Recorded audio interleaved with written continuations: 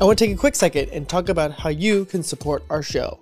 I believe this is the most honest way that I can connect with you, the listener, and put it in front of everyone. You can support our show for as little as 99 cents a month. We release 4 podcasts a month, all at an average length of about an hour. That means you are supporting us at just 25 cents an hour. That's cheaper than the dollar menu. I think it's safe to say that we provide more value than that. And if you learn anything from our content, please consider becoming a supporter today with the link in the description of any episode or on the website at feedingcuriosity.net. And with that, thanks for listening and please enjoy the show. Hello everyone and welcome back to another episode of Feeding Curiosity. Today I wanted to get behind the microphone and just kind of do a monologue-y episode and getting thoughts together, because I've had a lot of different conversations over the last probably 3-ish, 4-ish weeks. Really, just, it's been a little hard. And what I mean by hard is there's been times where the world is so heavy and the chaos is so real, or the level of the problem is so big that as a single individual living through this time, especially as a younger person, I struggle to comprehend with what I can actually do. It's like contending with this force of like, well, what do I have to do with, or what actual noticeable difference can I make, you know? And it's not to say that I can't make a difference. And in the best possible way, I feel like I can make a very big difference with what is happening here at Feeding Curiosity. But I am getting ahead of myself. Because what this is really here is to get thoughts out in the open, to hear criticism or feedback, or to anyone else who feels the weight of the world, so to speak, on them. I feel like most of us feel that right now. Any one of us who's just paying attention to what's going on and actually wants to see things change for the better. And what I've been most worried about in the last few weeks is how the tide has somewhat shifted, where we no longer give the benefit of the doubt to people. We immediately turn toward those who think differently than us and find ways to demonize or see them in the worst possible light. And I personally don't think that most of us actually do this on purpose, or at least not like to think that, but it's what we as humans struggle with. We have this negativity bias where we are always on the lookout for the worst possible thing that could happen. And in primal times, doing that was very important, because if you weren't on guard to, the saber-toothed tiger, the wolf, you name it, coming out of the darkness, you were lunch. But now, in modern society, where we have most of our basic survival needs met at all times, that old software has now been turned into this divisive force that makes it more difficult for us to get along with each other in a globalized society. And it doesn't even have to be global. Just looking at the United States, how many different kinds of cultures and subcultures exist? I mean, the two biggest ones would be urban and rural, right? And then from there, you splinter urban and rural to, urban, suburban, and everything in between. And it's insane, to be honest, that in today's modern world, where we can connect through the internet to the other side of the globe at any moment, and yet, right now in the US, we are having trouble understanding where our own neighbors are coming from, who live in the same country.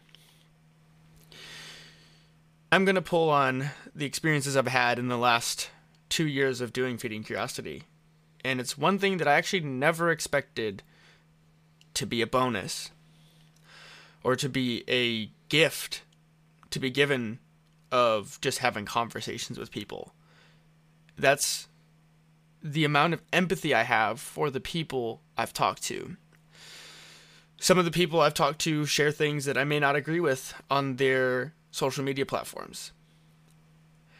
And instead of looking at those people and saying, oh my God, I don't agree with them, and throw them out or unfollow them or whatever, what it makes me do instead is appreciate them much more. Because the reason I like talking to them in the first place is that I thought we'd have something interesting to talk about and I wanted to understand them better. And now, given the context, I'm able to see the things they care about and pause before I react and cast my judgment on their thinking. I can empathize from where they're coming from and maybe see why they see it that way. Does it make them wrong for seeing it that way? Never. Does it make me wrong for wanting it to be different or seeing it different than they do? No. And I think that's the point. I think also the reason this is so difficult is that COVID-19, or rather this pandemic, allows for a certain level of thinking in that when you need to sanitize yourself and pay attention to your body and clean your hands and wear a mask and do all of these things to make sure you're clean and not carrying a pathogen, right? What then is the next logical progression of this is to sanitize thinking, sanitize ideas, because people who think differently are going to be harder to get to follow the rules. You know, they're not going to be the ones to maybe sanitize themselves or wear masks or wear gloves or whatever. That's part of the reason why I think some of this stuff is getting so tense around not being able to contend with the ideas of others. But I have a really interesting idea about why this is so difficult. And the real difficulty here is that it comes down to how humans live and why it's so difficult for us to see the experiences of others. It takes a lot of effort to empathize with another human and to pause and not have that knee-jerk reaction. And so here's my current thought. A singular human experience has a subjective viewpoint on an objective world. But the problem is that all conflict arises from the objective experiences differing between individuals. And so solving a problem in any system is about cooperation by taking into account as many of personal experiences as possible. And this is where the sanitization of ideas or viewpoints is dangerous. Because if we start limiting the amount of possible viewpoints, our model for approximating the real world gets worse. Not only does it get worse, that if everyone believes the same way, you know, say 70% or over 50%, if say 50% of that population have a very bad idea, if that idea does not pan out, or say other country knows how to use it against us, then that becomes massive weakness. And the only way to shore up that weakness is to have the largest amount of diversity in our ways of thinking and ways of being, so that we can adapt to any new input that may arise. Turn this back to the individual. I've had a conversation with my friend over the weekend, and one of the things that really hit me was this idea of like being limited. But for me, it comes down to interpersonal relationships, understanding yourself. And if you understand yourself, you can understand other people. Step one is you don't know what you don't know. I'm going to say it again. You don't know what you don't know. What that means is we are inherently blind to what we've never been exposed to. And the only way we can fill in those blind spots is to find people who don't live like us. So I have to go to some other place or find a person on the internet who has never lived like me and ask them about their life to learn about their life and how they live it. I want to challenge everyone to have a conversation with someone they've never would have thought they'd have a conversation with. Because I guarantee you, by the end of that conversation, you'll come back with a greater appreciation and more respect for people who are not like you. And I think that's where all of this starts. And this was not supposed to get intense, but it kind of did. And I feel really, actually a lot better having talked about this. And I don't know, if you guys go do this and take on this challenge, then tell me about it. Seriously, reach out to me on social medias. I'd really love to hear your stories and what you're learning from people that they don't even have to think like you or be like you or whatever, but just have a conversation with someone, even if it's a grandparent or someone older than you who's lived a lot more life. I guarantee you they'll have ideas that would surprise you. Just ask them about their life. And I'm not saying try to get an argument here either.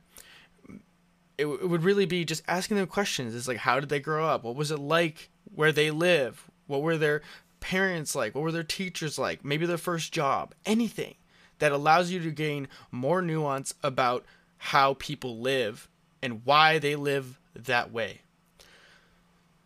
So that's it, everyone. And we'll be back soon with another interview episode. But I just wanted to kind of talk through this one with you because it's been a mental knot for me, because it makes me sad that even with all this technology and this ways of communicating and connecting, we still seem to, disconnect at a very fundamental level. And I want to see that get better.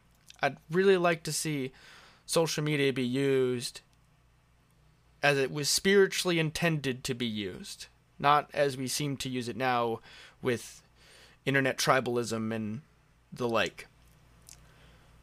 So, thanks all for listening, and I hope you enjoyed, and go be nicer to everyone. Thank you all for listening to this episode of Feeding Curiosity. I hope you all learned something, or at least got you thinking. If you want to dive in deeper, please head over to feedingcuriosity.net to find related links or just more podcasts and blogs that we've posted there. On top of this, please consider subscribing to our newsletter to stay up to date on the latest happenings on the website. Thank you all for joining me one more time, and we'll catch you all in the next episode.